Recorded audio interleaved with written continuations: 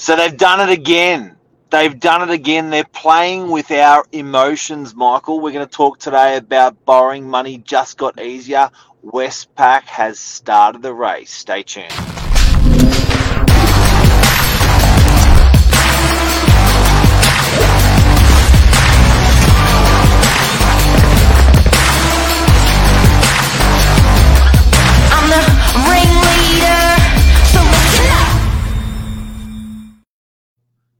Hey, yo. Good morning. How are ya? Doing well. How are you? Unbelievable. It's changing again. Again. Taking up our headlines. It was only last week I was with Billy Boy talk about mortgage prison. And only yesterday, Westpac makes a bold move of changing assessment rates. So what's happening out there, Michael? Tell us more. Well, from what I'm reading, this is in direct response to these mortgage prisons that people are in. What's a mortgage prison, just in case people missed the show last week? So mortgage prisons for someone, let's say you bought a home during when the interest rates were at their lowest. You took out, let's say, $1 million loan. And then now that interest rates have gone up a lot, the banks lend to you then. They've lent you the money. Now you want to go to refinance because the rates have gone up heaps. You can go find a better rate with someone else. But they go, no, because the rates are this much now, we're not going to give you a loan because it's too expensive for you. And so you're stuck with the loan, the mortgage that you currently have with that lender, in essence. It could be super high in interest rate, unbearable. Here are better rates out there, can't get them. Correct. So this is pretty much what we're seeing now with what Westpac has done, and I'm sure other banks will start to follow as well. And I don't know if it's been implemented yet, but it's all over the media over the past 24 hours, is they're saying they want to change their lending criteria, not for everyone. So they're saying interest rates are high at the moment. We still want to keep that buffer for people taking on new mortgages. We want to do the responsible thing. We don't want people to take on debt they can't afford. But for people that have already got debt, aka people that already have a mortgage, they're saying we want to start to loosen that criteria a little bit for this exact reason. So that way, someone that's already taken on the debt, they're already stuck paying the mortgage. If there's a better rate out there, they want them to be able to access it and be able to refinance. I can't help but to think, being the devil's advocate, that this whole property market is governed, is commanded, the sentiment, the people, the everything, on the back of it. Look, I probably sound like I'm spooking myself out, but I just can't help but to think that it's all of this is hinging on the government's policies of interest rate rises and reductions.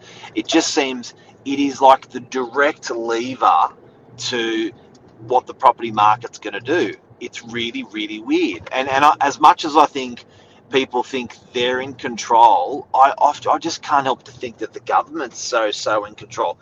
Which is a good thing, I guess, that there is some sort of order and control and the predictability, whatever. But like, once again, if the government gets tight on banks on their monetary policies, will the banks tighten up? If they get loose on it, will they loosen up? If they put rates up, they put rates down, directly impacting the property market, directly. I agree. Contrary, I'm going to put a slightly point pushing against that as well. And this is something that I find interesting. We're now at the highest interest rates have been for the past however many years.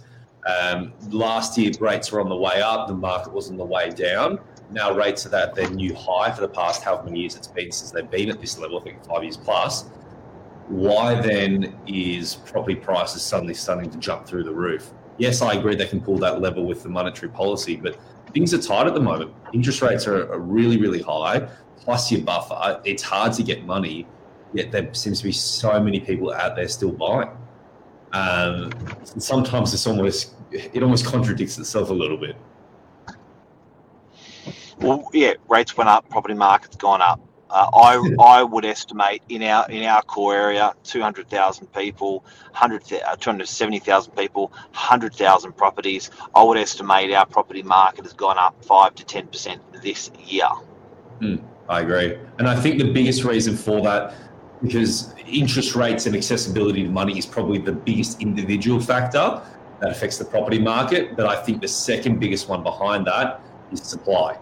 And the supply of stock that's on the market and the supply of new housing as well. And I think that at the moment, because on the interest rate side, it's saying, no, the market shouldn't be going up. Money's hard to get. So that's holding it back. So what's the other thing that's pushing it up? And it's that supply of stock. I think that lack of new building that's been taking place over the past few years, along with the low levels of stock of secondhand housing that's on the market, is really what's fueling it. I know Tony's just said that that's pretty obvious with what we've said about the government controlling the property market by regulating money.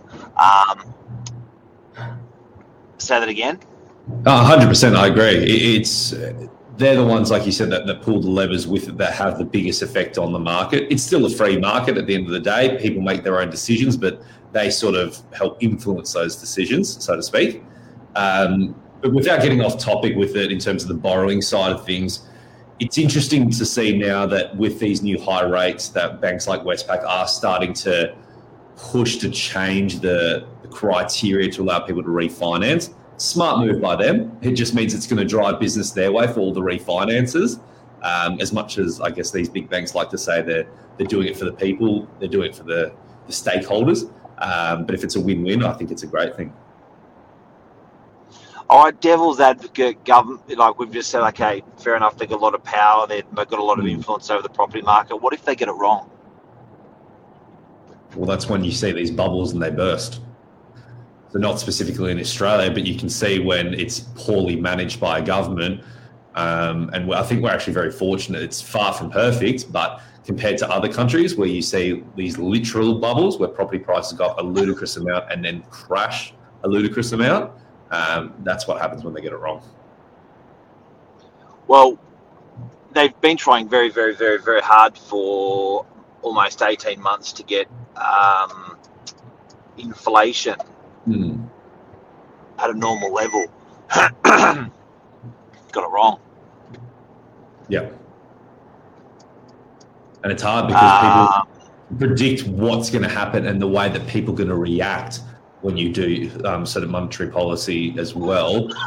That's the hardest thing, and not excusing it, but when you put those things into action, how do you know how the market's going to truly react from it? That's always going to be the golden question. Yeah, there's nothing. And it's interesting, there was an article last week about Harry Triguboff saying we've got to build our way out of it. So his opinion is more apartments. I don't mind his opinion. I have a lot of respect for the guy, but building more apartments helps the rental crisis. Building more apartments has a huge knock-on effect. The building industry just pushes onto so many other industries that can benefit from it. It would be very expensive to build, I would have thought, in this current market, which is prohibitive for a lot of developers. It's very hard to finance in this market, which is pretty prohibitive for a lot of developers. It's going to be interesting times ahead. All in all, Michael, before we go, borrowing just got easier. If you just tuned in, Westpac's changed their criteria when they're refinancing home loans. Is it for refinancing their home loans or any home loans? I'm not 100% sure. I believe it'd be any home loans, because the reason why is I think they probably want to try and pull business their way and say, hey, stuck in a mortgage prison with another big bank, come to us, we'll refinance you at a better rate. Makes sense. It's smart business. And I guess it's not, if there's a good deposit there, it's not as risky for a bank because there's a bit of chunk there. This is something that hasn't settled with me with responsible lending. If someone's got a poor income, but they own a massive chunk in their property and they want to punt their property, they can't because of responsible lending. That's changed. Or for most of my career, people that have got chunky deposits or a lot of equity in a property could do low doc loans. They could go anywhere and get a loan. I'm seeing people really, really struggle that are very, very well off, but they don't have that passive or active income to support a new loan. I think that's really changed the world now. I don't particularly agree with it. I think if you're willing to risk your own money to invest, or whatever that may be, and someone wants to punt that with you, they should be allowed to. But with responsible lending, it's not responsible. Nicole's got to say, read her comment out. Nicole, the legend. Building industry has always led the country into recession. However, it's always been the first industry to lead the country back out. The double-edged sword of the building industry. Trying to work the world out this morning. Have a good day. Thank you, guys. But yeah, so just to close off on that, I think with the refinancing, like you said before, when you had money, if you had the cash in the bank, they're happy to lend on you. Now you need the cash flow. And that's the biggest thing that I think people are struggling with. Cash flow is king with it, and now you need so much of it. So I think the changes now with the refinancing to help people out of those mortgage prisons, I think is a really good thing. And no one talks about open banking, but it happened, where the big four banks can now see into each other's underwear. It's very, very dangerous. It was very dangerous before, where they were sort of lending money a little bit like that. There's so much visibility now with banks that's also making it harder. Nobody wants to admit this. No one will admit this. But the level of paperwork, the level of compliance paperwork for a loan, I know everyone talks about fiscal, like actual interest rates and actual, they're changing it by 1% for, for serviceability and stuff like that. But there's also a number, there's also a figure, or there's a degree of hardness to a loan now, which is so much harder because banks have so much more visibility over their borrowers.